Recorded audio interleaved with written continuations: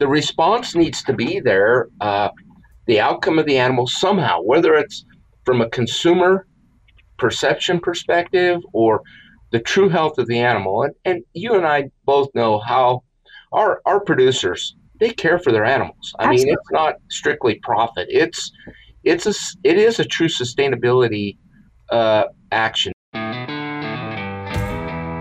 A whole new era of communication in the beef industry is coming. Now, you have the brightest minds of the global beef industry right in your pocket. And what's best? You can listen to all of them while driving to the farm, traveling, or running errands. It's never been this good, and it's never been this simple.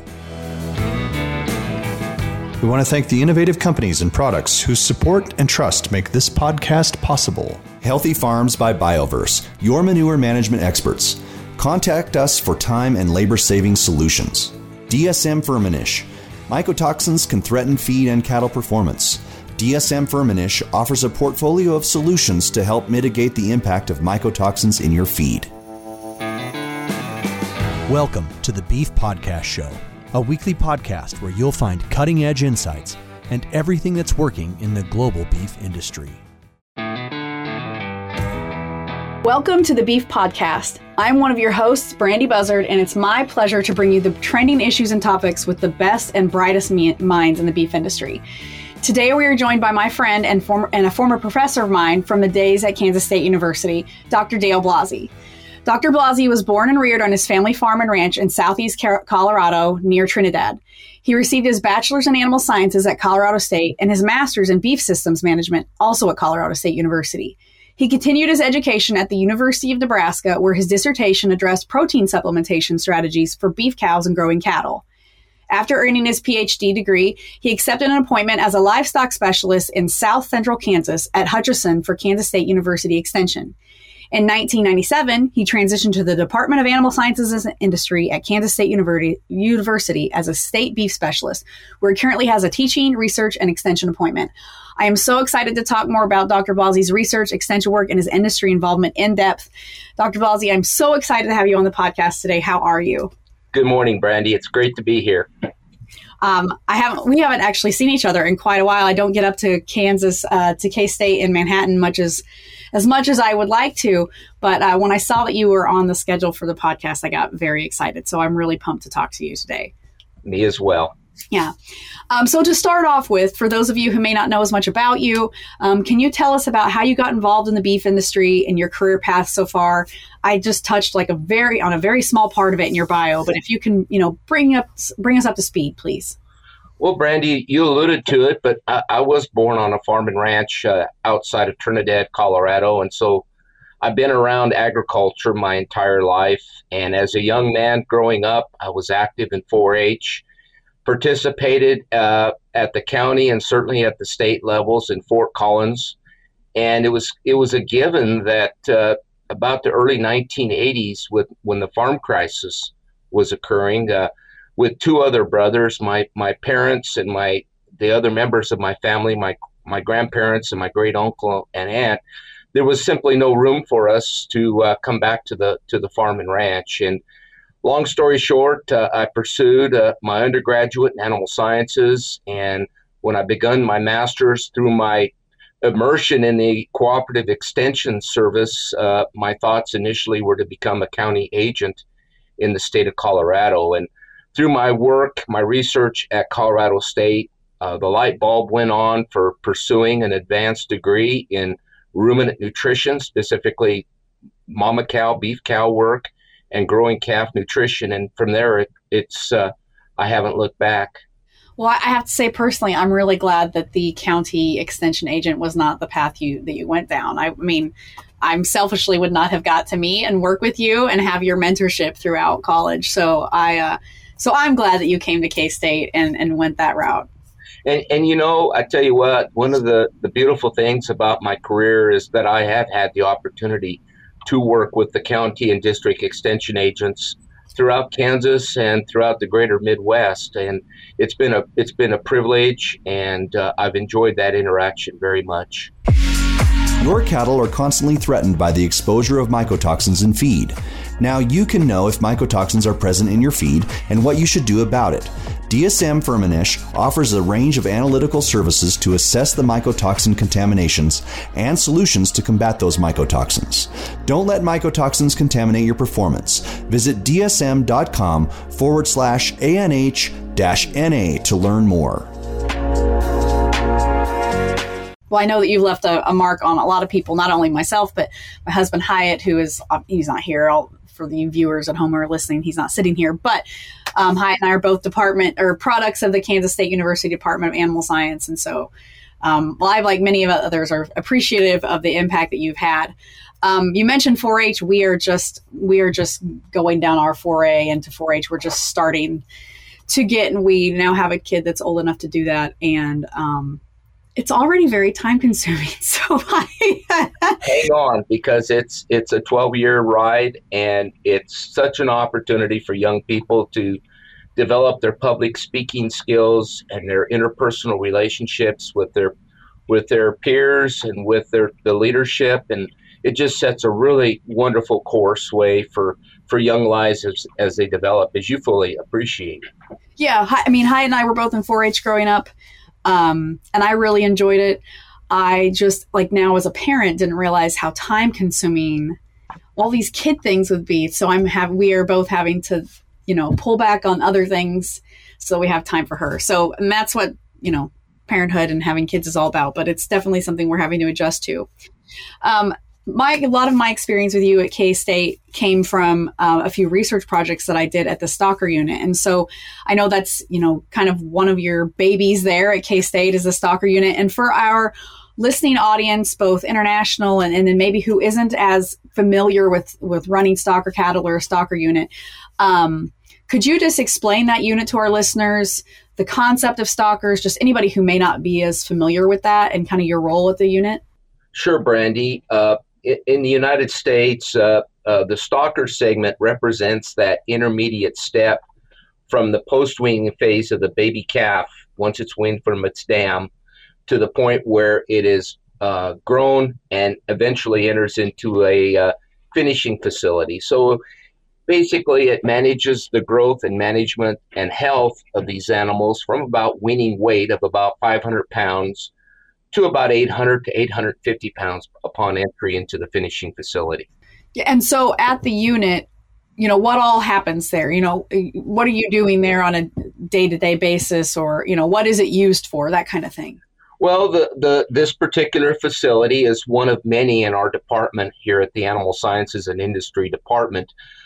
We have commercial cow-calf, we have our purebred unit, we have the stalker unit, the feedlot facility, we have our meats lab, our CABSU, our artificial breeding service unit, poultry unit, dairy.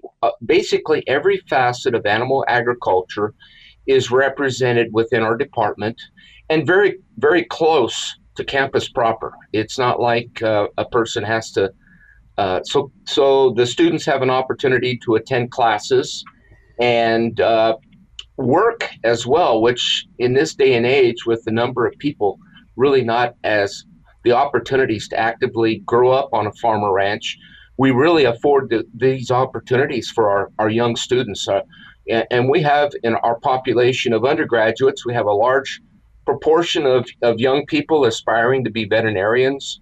Mm-hmm. And so these units all afford the students the opportunity to work as well as to go to classes as well. Specific at the beef stalker unit, this property is about 1,200 acres of native grass, which it's part of our Flint Hills here in Kansas. And so it affords us the opportunity to do research for our stalker operators that are located throughout the Flint Hills and down in your neck of the woods south, mm-hmm. Brandy, into the Osage Hills of Oklahoma. We also at the facility have a receiving facility comprised of 40 pens, which we use for highly stressed, newly arrived, highly stressed calves that we, in this case today, we have calves from Tennessee and northern Alabama that we're growing. And what we do basically is to emulate exactly what our producers are doing. And in doing so, to answer the many questions that they have to help them to be better, more efficient managers of their livestock and their land resources.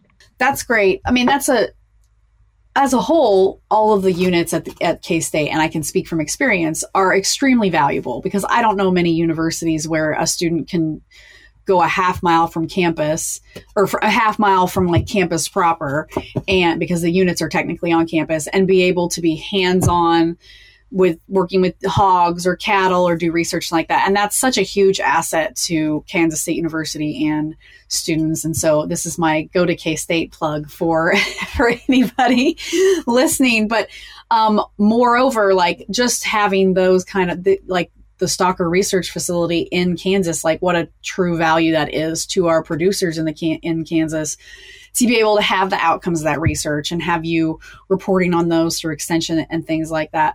You were speaking about some of the research. Can you share about any research that might be going on right now at the Stalker unit? Well, at present, we're doing a follow-up we did some work earlier this spring looking at circulating serum vitamin D levels in calves, looking at it from an immune perspective, trying to enhance immunity. And at present, we have about 480 calves on trial, looking at 4 different treatments. And it's so premature, I can't even speak to the morbidity and everything with the various treatments, but have a very capable young lady from Iowa who's pursuing her master's degree. And this is her master's project, pulling blood and looking at the cytokines and the various aspects or indicators, the blood gases, everything that may indicate if we can utilize vitamin D as a nutraceutical in our beef cattle industry. That's something that that you have worked on a decent amount, vitamin D supplementation in those newly arrived calves. Can you talk more about like the importance of that? Can you expound upon that maybe? Of course. And there's a vast amount of literature. And I got to tell you, the idea of going down this rabbit hole, because if you go to the literature, there's really very little literature available on vitamin D, and everybody assumes that acquiring the necessary amounts of vitamin D through the sun is sufficient for animal health. And there's been some really good work from 2015 out of the Meat Animal Research Center, which basically showed that in many cases throughout the year, that the concentrations necessary to sustain health in an animal is really insufficient. And we tend to routinely provide vitamin D as a vitamin D3. It's the form that is necessary to go to the liver and then to the kidneys to make it an activated version form for the body to utilize. But a lot of work, and through this whole COVID experience, and I welcome your viewership to purview the YouTube and just type in vitamin D and health. And the stark contrast, the correlations, whether it's causal or not, is up in the air. But the importance of vitamin D, especially for people they saw in rest homes that never had an opportunity to acquire the natural vitamin D through the sun and the conversion on the skin, and the relationship with acute respiratory events. There's a very, very strong correlation to that. And that kind of turned a light bulb on in my head, because too many times, I mean, we're all mammals, we're animals, really at the basic sense, and the various things that impact people, I mean, it needs to be looked at. And vitamin D analysis in and of itself is a very complex and expensive process, which might help to explain why there hasn't been much work done with this particular vitamin. And it's a part of the ADEK, the fat soluble vitamins. Right. And the requirements are, the storage of the vitamin into the adipose tissue of, be it a person or an animal, the levels necessary. It varies. It's stored there. And what we did in March was to basically travel to Dixon, Tennessee. We have an order buyer there. And that, for your audience, that is a person that is contacted with a specific order for a specific number of calves, a specific sex of a calf that you want. In this case, we purchased heifers, right, and a certain weight, a specific weight. So we drove and bled the cattle before they were put on the truck, and our unit of measurement for trucking is one transport of about 50,000 pounds of beef. So we transported about 102 head. We bled them before they got on the truck. We immediately drove back to Manhattan, Kansas. They were unloaded, and we bled them again, and we bled them at time periods like days 15, 30, and ultimately 60. And we also provided various levels. We fed a vitamin D3. Mm-hmm. We also fed a hydroxy, a 25 hydroxy, which is an activated version that is readily it's available for poultry, for swine.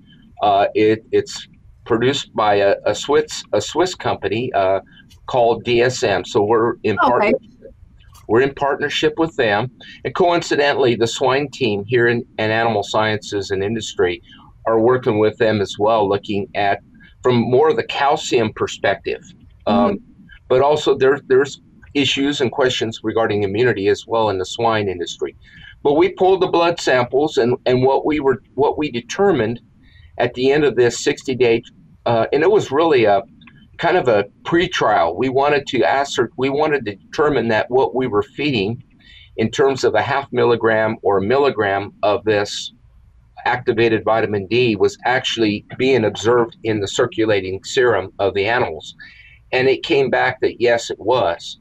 Yeah. So fast forwarding to October, over a 2-week period, we received 5 semi-loads of heifers, 3 loads 1 week, and the balance, the two loads the following week. And they're under we're under a very aggressive trial to evaluate, and we're looking at vitamin D3, the 0.5 milligram, the 1 milligram, and a combination of vitamin D and A, as in apple. Yeah. The retinol, that is the formalized name of the product, and we're evaluating the circulating levels that are in the animals, and we're following the health. We're looking at case fatality, and I will tell you today with your podcast that our morbidity rate with these calves is about 55%, which means that more than half of the calves got sick. Gotcha. And, at the end of the day, what we're trying to do is just try to put a stake in the ground and determine where this vitamin D fits in this new world of beef health and the whole issues of antimicrobial usage, and trying to figure out if there's a way with animal husbandry and natural ingredients, if we can have a impact on the outcome of animal health. And the one thing that I want to tell your audience is that beef cattle, the way they're marketed, it's not from the lack of animal husbandry of our animal owners. It's in many parts of the United States, particularly in the Southeast, even in eastern Kansas, the average herd size is about 20, maybe 30 cows. Yeah, yep, absolutely. And we can't afford to put 20 head of calves on a gooseneck and travel them across the country. Right. They're assembled in an auction market. And as I indicated earlier before, with the order buyer, they're in the audience, and they're buying the animals specific to the orders that they've been given to fulfill an order. And so these cattle are much like naive kindergartners. Yeah. In many cases, these animals have not been immunized. They've not had any, they've not been treated because the ownership does not have an animal restraining a chute, if right. you will. Yep, absolutely. a crush. There's a lot of names throughout the world for a restraining device, but folks don't have the pasture to manage their bulls on a year-round basis. So these calves, in many cases, are born year-round. There's not a defined breeding season, and as a consequence, these cattle they're commingled together. They're put onto a truck. They're faced with all these stressors, and as a consequence, the animal's immunity in many cases breaks down. Absolutely. And the result is what we call in the industry bovine respiratory disease, BRSD, BRD, and there's some initial viruses that attack the animal, and then there's some subsequent opportunistic bacteria that are secondary to the initial insult. And it's much like a human cold. I don't want to liken that. I'm not a DVM to go there. But okay. you initially get a virus, and in many cases you might be able to kick the virus out and not have it, but normally there's a secondary, and then you get an infection. And I'm myself been dealing with a 2-week foray with a sinus infection, and you hope to kick stuff, but it happens. And with animals, with beef cattle, typically having smaller lung capacity, their anatomy is such that, like, they're 1/2 lung size of a horse, for example. Okay. They don't have the lung capacity, and as a consequence, you have this invasion of the bacteria, and all the cattle get sick. They get feverish, they get lethargic, they get droopy, and they get lung damage. Mm-hmm. And so the idea with this whole thing is to keep cattle from getting sick in the first place, or to help boost their immune system, so that they're better able to mount a defense against these pathogen insults. So that's interesting. In the beginning, when we were first talking about your research on this, you had said that were interested in going down this rabbit hole on vitamin D.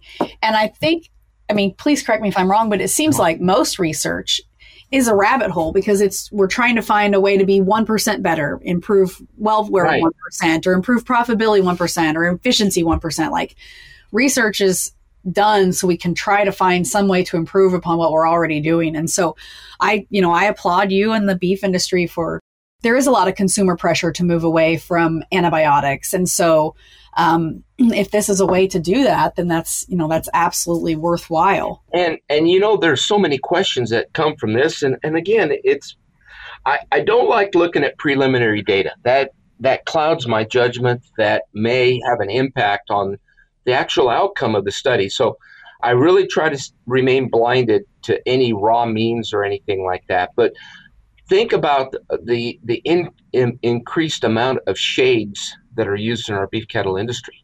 Mm-hmm. And the other unspoken thing is that black-hided cattle are less efficient at absorbing vitamin D. And if you go to the human literature, African Americans, Hispanics do not have the efficiency of vitamin D absorption as their white counterparts. And again, it comes back to that analogy with animals. And so do we exacerbate the situation when we put black-hided cattle underneath shades during the peak of summer? Because I will tell you from shade research that we've recently accomplished here at K-State at the Stalker Unit, guess what? Animals, like people, love the shade, especially when it's very hot outside. I am heat averse. I love the shade.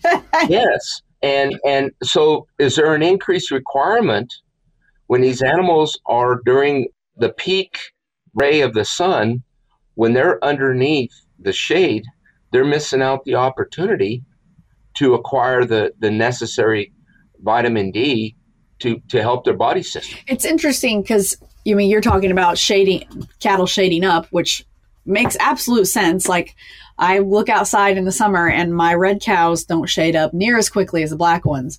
But it just goes to show how, there is no siloed reaction in in the body. Like, it's not just you do one thing and this reacts here and it doesn't trigger another one. I was having a conversation with if you remember Dr. Lily Edwards Calloway, who used to work there at K-State, Sure. my master professor, and then also Kim Stackhouse Lawson, Dr. Lawson who's at Colorado State now.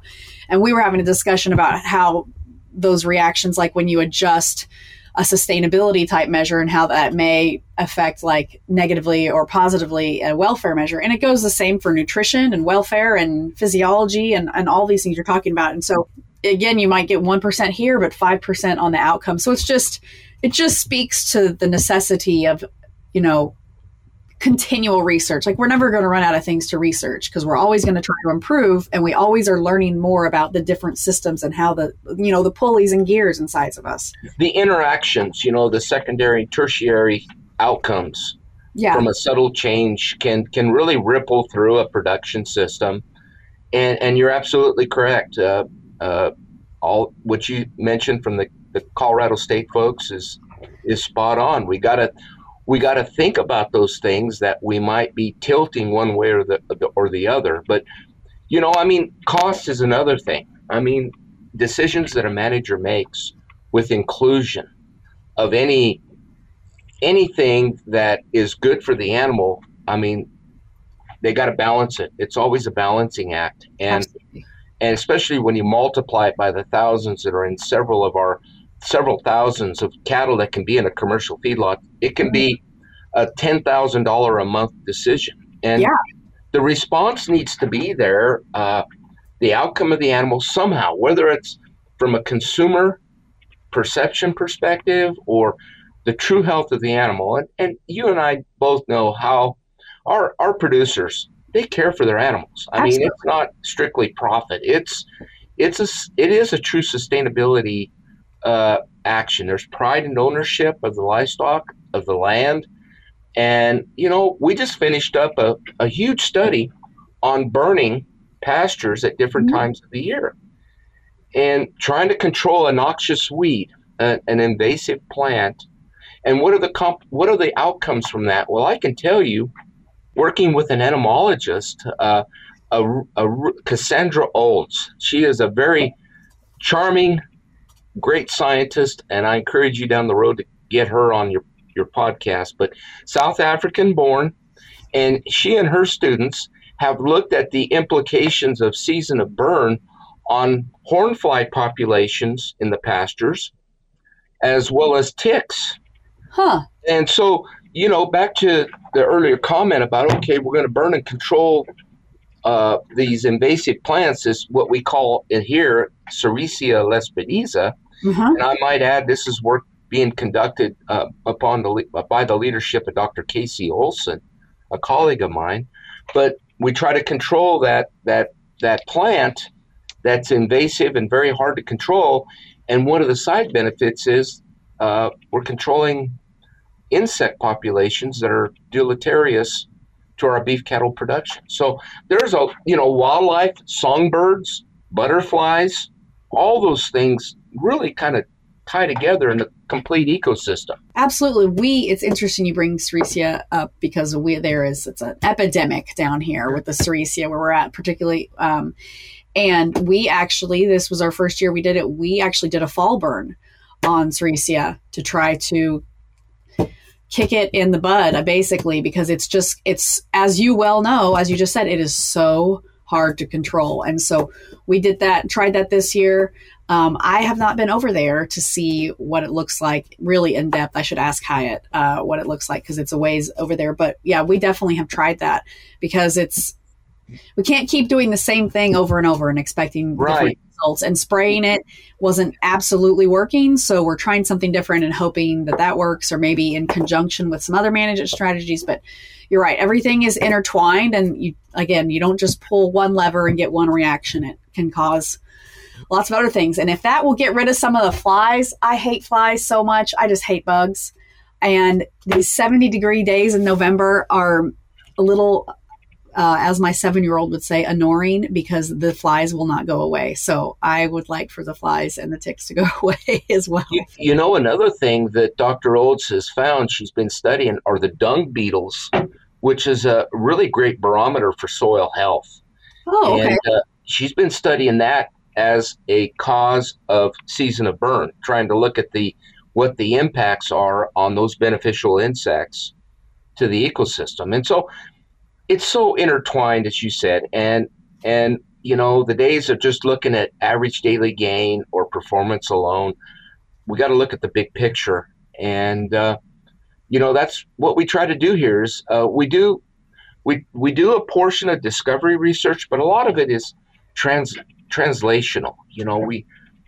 We try to do things in an ordered manner so that the results that we obtain can be evaluated, and if deemed necessary by our end group, our users, there it is. And it's unbiased. We do a lot of sponsored work, but we do a lot of independent work as well. We have to pay the bills around this place, but we do the best we can. And we have to train the next generation of scientists, animal scientists. Mm-hmm. And there's amazing how many pre-vets I mentioned earlier at this podcast, how many students come in here aspiring to be veterinarians. And through the interaction of their courses and stuff, Brandy, they become animal scientists. And mm-hmm.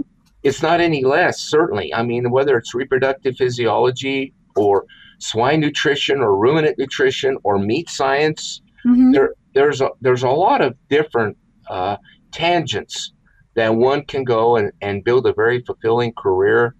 And working with young people or working with the industry that they love, there's just so many opportunities. Oh, absolutely. I mean, maybe he doesn't want people to know this, but like Hyatt started out pre-vet, and now he has his PhD in swine nutrition and reproductive physiology, and he loves his job. He often says that he feeds pigs and he loves it. So you never know, what will happen when you start down the research path. I keep coming back to this vitamin D, but using like natural ingredients and things like that to improve the health of the newly arrived calves. Have you done any research or like or heard anything about like some of these products like Zinpro has one called the Profusion Drench? Have you heard anything about those? I have. I've heard from some of the producer trials conducted here in Kansas. Very, very positive outcomes. Anything we can do, and surprising, I ran into one of the Zinpro technical, one of my counterparts, and I asked them why they didn't have vitamin D included in it, and apparently they ran out of room in their formulation. But not knocking that at all. I mean, but they have seen some positive outcomes from its use with stressed cattle, of course. Mm-hmm.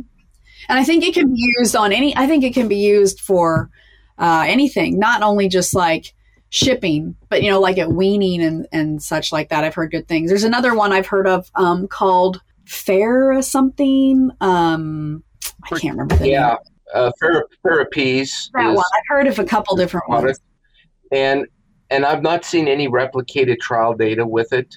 A lot of anecdotal information out there circulating, and I really I will not make any comments, positive or negative, to that. I mean, they, in fairness to them, they approached me, maybe 8 months ago to do a trial looking at long yearlings, and the stocker unit simply didn't have that animal model to even pursue that concept. But kudos to them if it works, if it truly works. I mean, that's the thing that we always. That's why it's good to have the university take a look at stuff and let the chips fall where it may, right? And, it's easy to do a producer trial, but so many things are not properly replicated. We don't have the numbers to do a true statistical analysis and really figure out whether it was, in fact, a true effect or if it's part of the air term and we throw it out. I mean, we need to have an evaluation, and a lot of companies step up and they do go through those, and it's reported. And then, like I said earlier, producers make up their mind. Yeah, well, absolutely. I mean, you make a great point. I don't know. I haven't read any research studies behind either of those, but I know that we use the Zinpro Profusion Drench on like a small group of calves. We have a very small herd of spring calving cows. For one reason or another, I'm trying to get away from the spring calving, and we just, because it's winter calving, and we just haven't been able to get away from these few calves. But when we wean our, the larger component of the herd in like the late spring, late spring, we will, we're kind of planning to use that again. So hope to see some more positive benefits there. But it's just interesting to kind of see that mindset be embraced, across the beef industry. And I think that's encouraging. Absolutely. And we're getting away from the needle. People are really adverse to anything associated with the needle. And it really comes back, at one time, years ago, I guess when maybe I was even a youngster, a lot of animal science departments used to be called animal husbandry. It wasn't animal science, it was husbandry. And that word implies the care and management, the thoughtful care and management of livestock. I mean, being a good manager, doing those basics like clear, clean water, quality feed, timely management, all those basic elements of being a good husbandry person, right? And I think sometimes over time, I think we're coming back to it for sure. Oh, yeah, I believe so, yeah. With a lot of our BQA programs talking about animal comfort and animal handling and management, it's about tranquilo, being calm and managing animals so that you don't elevate their cortisol levels and create this cascade, this stress, right, to these baby calves or to these newly weaned calves that have traveled 1,500 miles, and they're like a lost set of kindergartners getting off the bus for the first time. And you want to avoid all those snotty noses and those late night fevers, yes. All those things that tend to happen. Yeah. And good quality nutrition. I think that is a good balanced diet. Again, humans, we talk about having a healthy diet. And same thing with our animals. It really is common sense. You stop absolutely. About it. Yeah, absolutely. Speaking of highly stressed calves and newly weaned, I know that something that you have worked a lot on is using limited feeding as a way to manage some of those highly stressed calves. And we have done that on our ranch, limit feeding, but with with a cow herd. But I've never really looked into much of it doing with those highly stressed calves. So do you want to speak about that? Like how that philosophy with feed efficiency and such? Of course. So one of the symptoms of when a calf is sick, just like a human, they don't want to eat. They lose their appetite. And what we try to do, and it is incredibly costly to the body to mount an immune defense. I had my case of COVID a couple years ago, and I dropped 13 pounds. Over about 6 or 7 days. I quit eating, and I was just dealing with mounting a response, and fortunately I did. But with limit feeding, we've looked at it from a couple of different perspectives. As you are fully aware, we can't avoid drought. It seems to be everywhere. It springs up every couple years. I don't care what corner of the state you're talking about, but eventually we'll see it dry weather. Yeah, it's somebody's turn every year. So absolutely. And so we have a shortage of roughage. And with growing diets, those growing diets that we use for cattle that weigh between 5 and 850 pounds, we'll tend to grow them at the rate of anywhere from 2 pounds to 2 3/4 pounds. We don't want them to become overly fleshy. We want to put some frame on these calves. We want to get them prepared for the feedlot, where the intent is to efficiently and effectively convert those animals to their mature weight. If they're too fleshy, they're not going to perform. It'll reflect on the closeout sheets of the feedlot. So they don't want fleshy or fat cattle going into their feedlots. So with limit feeding, what we have done from a health perspective is we need to get energy in these calves. Okay, that's a given. So instead of using something like corn, which has a lot of starch in it, and what starch does in the rumen, Brandy, is if it's not properly controlled, it can create a low ruminal pH and basically cause a bellyache to those calves. We call it subacute acidosis. And so in lieu of using a lot of starch in our diets, what we've been utilizing is corn co-products such as wet corn gluten feed. There's a product from Cargill called Sweet Bran. It's highly controlled. The product is very consistent, and we utilize it. And we feed it at 40% of the diet on a dry matter basis. And what it is yes, it's got protein in it, but it has corn fiber because the extraction processes for either the corn sweeteners that we see in our soda pop or for the ethanol production from the distiller's grains, basically removes the vast majority of the starch. There's still some there, but what is remaining from the corn kernel is bran, corn bran. And what, as ruminant nutritionists, what we have discovered is that this bran is very highly digestible. So it doesn't elicit the pH response in the rumen as we observe with the starch. So we feed this highly concentrated diet, and we limit feed them. Let me back up and say that a calf that is presented as much feed that it wants to eat will consume on a percent of its body weight anywhere from 2.75, maybe upwards to 3% of its body weight. So a 5-weight calf will consume, this simple numbers, 3%, 15 pounds of dry matter. What we are doing with limit feeding is restricting them to about 2.2% of their body weight. Okay. But instead, we're intensifying the nutrients in what they get in that 2.2%, and we're meeting their needs. And there's sufficient left over for them to gain our targeted gain of about 2.25 pounds a day.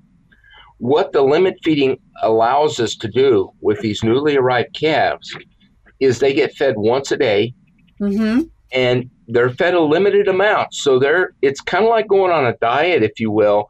The gut adjusts to this thing, the liver adjusts to this, but they're habitual animals, as you fully well know. They're creatures of habit. They know that they'll get fed once a day, and it typically takes about 6 hours to clean their bunks. So their bunks are completely stripped clean. There's no leftover roughage, such as corn silage or hay or anything. It's clean.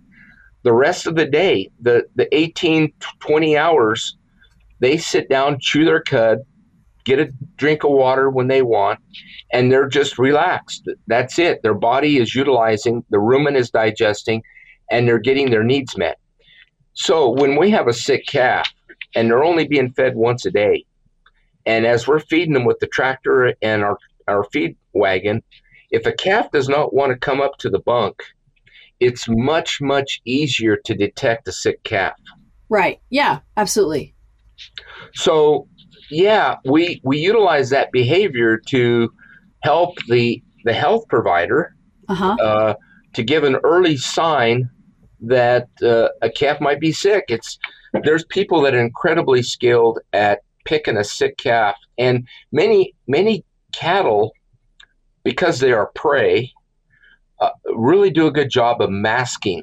They will hide it. They are very good at hiding it. Yes, until it's too late, and you're running 104, 105 fever, and you got that lost time in getting that lung repaired, and you get subsequent lung damage. And what we call, realizers or chronics, or cattle that have been treated twice, at least 2 times, and then a third time with basically kind of a generic antibiotic, and then basically we kick them out on grass because their lungs are the capacity for oxygen exchange has been significantly hampered, and in many cases during a very hot day or a very stressful period on these calves, they will die. Their bodies simply cannot exchange the oxygen. Right. So we try to maintain those lungs, and so early detection through the use of limit feeding, we feel after doing this work since 2016, looking at it under a variety of feeding it in the night, feeding in the morning, during wintertime to try to feed at night to see if we could generate that fermentation in the rumen to heat the animals up to reduce their maintenance requirements.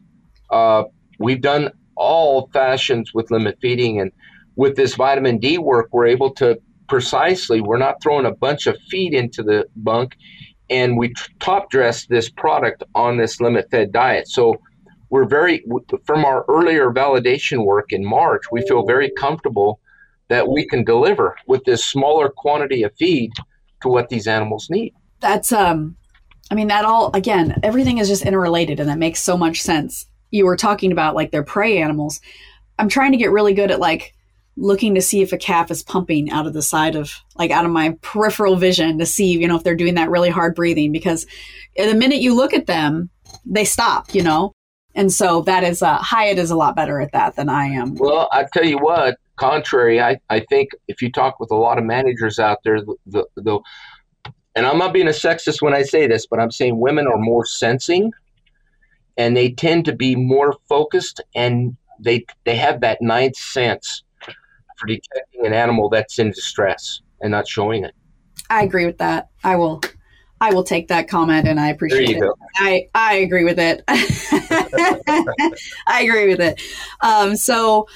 Just to change direction a little bit, when you are not revolutionizing the industry with a new research or something like that, what do you stay busy with? I enjoy fishing. My family has a ranch. My brothers and I, along with our mother, have a place outside of Trinidad. And when we do have some 3 or 4 or 5 day period of time and a planned family work day, we'll be building fence, repairing fence, taking out 70, 80-year-old cedar posts that have been there, for 70 or 80 years. A long time. And basically putting in T-posts and setting them to standard for the resident antelope population that's out there, so we fit within the guidelines of the NRCS. Yeah. That, I love the fish. We belong to a car club, and I also, growing up, a lot of Native American, I love to walk and top surface hunt. Oh, and okay. look for, our ranch is right, the Santa Fe Trail goes right through our place. Oh, and cool. in certain areas, you can actually see the ruts from the wagons. Wow. And so I enjoy the history aspects of how the place was settled. I read a lot of history books. Uh-huh. I enjoy that. My eyes aren't quite as good as they used to be, so the reading is a little bit more. My attention span is slipped, but I do enjoy and I appreciate the history of the Midwest of the West. That's very interesting. That's cool. Very cool about the Santa Fe Trail going through your ranch. That's awesome. It's time for our famous 3. We have a time and labor-saving product for you. Beef and Dairy Agrislat by Healthy Farms is your solution. No more lugging jugs around the barn every month. With Beef and Dairy Agrislat, you simply drop the slat through the floor twice a year, and it works to break down solids, reduces crusting and forming. To learn more, visit myhealthyfarms.com. Well, you mentioned a book, and that's a great segue into our wrap-up questions. So for those of us who are constant listeners, we ask the same 3 questions of every guest, and I did give Dr. Blasi a heads up on these, so he's not getting blindsided with this. But so to start with, what is your favorite beef or cattle-related book or resource? We've had some people give like a website as their favorite resource or something. Sure. Well, I mentioned I like history. Mm-hmm. And another thing I failed to mention, that the Goodnight Loving Trail went very, very close to our ranch as well. So I'm really interested in post-Civil War, the cattle drives, the chuck wagons, how the commerce of beef. And one book that comes to mind is really good. It's out of print, but you can find copies of it. It's called Ladder of Rivers. Well, Ladder of Rivers, that sounds like a really interesting one. I hope our audience, I have not had that as an answer yet, so hopefully our audience will take that recommendation from you. That is very interesting. So going to a book that is not related to the beef industry that you are currently reading, or is maybe one of your favorites? Well, it's an interesting book, and and sometimes I go back to it from time to time, but it's a book by Robert Greene. It's called The 48 Laws of Power. Oh.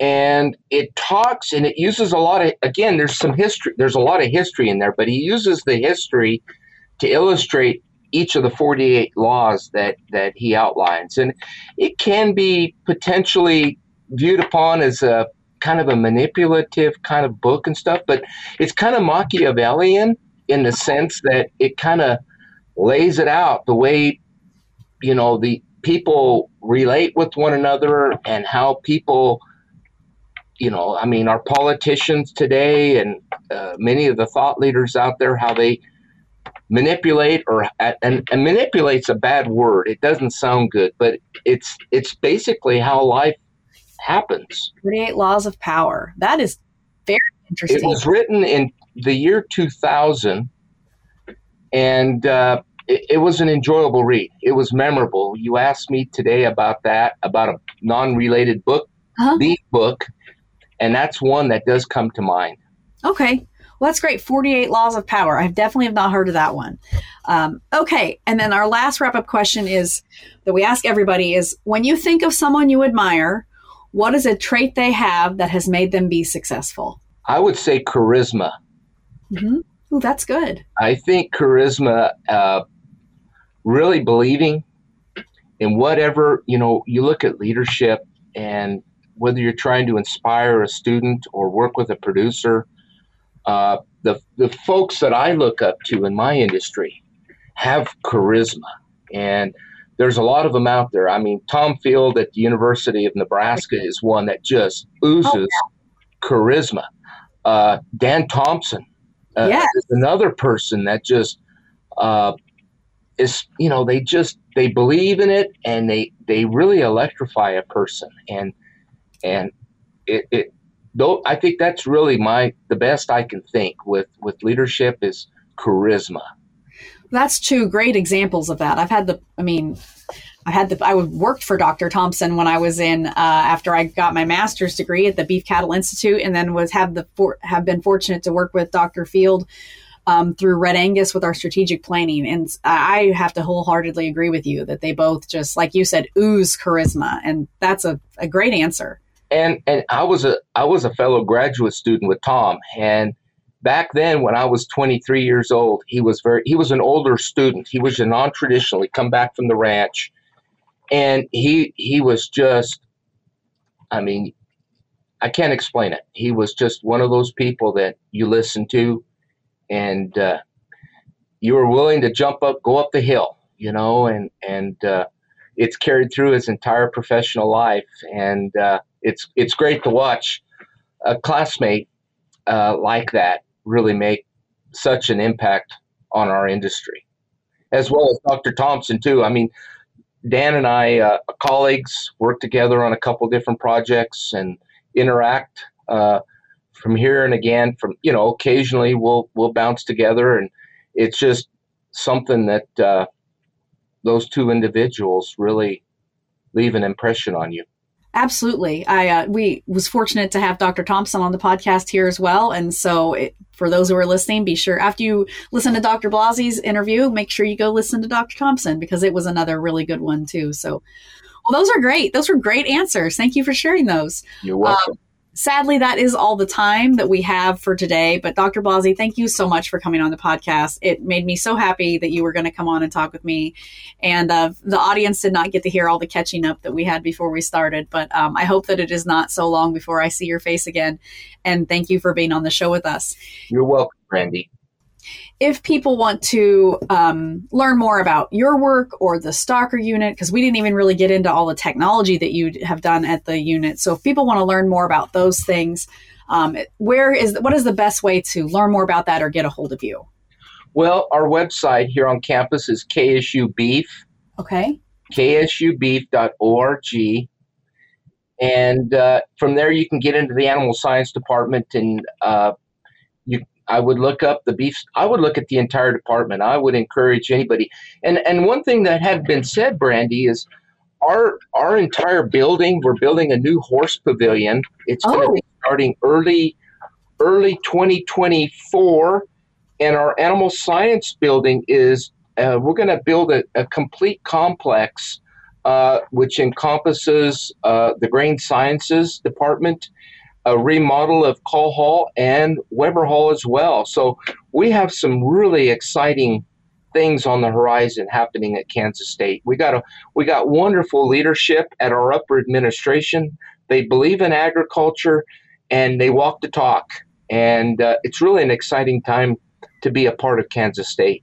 It does sound very exciting. I had heard about that they were going to redo Weber and kind of make it join call and things like that. I'm going to have to figure out how to get one of those seats out of Weber 123 as a souvenir for our barn or something like that. But that's very exciting. This is a huge plug for Kansas State University, the best animal science program, time and again proven to be the best animal science program in the United States. So thanks in large part to professors just like you, Dr. Blasi. So thank you very much for coming on. I have put ksubbeef.org in the footnotes for our followers, but you can also go to asi.ksu.edu and see the larger departments. So thank you again for joining us, Dr. Blasi. I hope to see you soon. Best to you and Hyatt and your kid. Thank you. And to our audience, thank you for joining us, and we hope that you will see you next week on the Beef Podcast. Looking to elevate your brand and captivate audiences through the power of podcasting? Look no further. Introducing the Custom Podcast brought to you by Wisenetics, where we take care of the behind the scenes so that you can focus on what truly matters. Podcasting has become an invaluable tool for brand awareness, but let's face it, putting it into practice can be a daunting task. It's incredibly time-consuming and requires technical know-how. But don't worry, we've got you covered. With our experienced team at the helm, we'll handle the operational aspects so you can channel your energy into what your company does best. Are you ready to unleash the podcasting potential of your company? Schedule a call with one of our specialists today at the link in the bottom of this episode. You'll also receive a free podcast strategy consult tailored to the unique needs and goals of your business.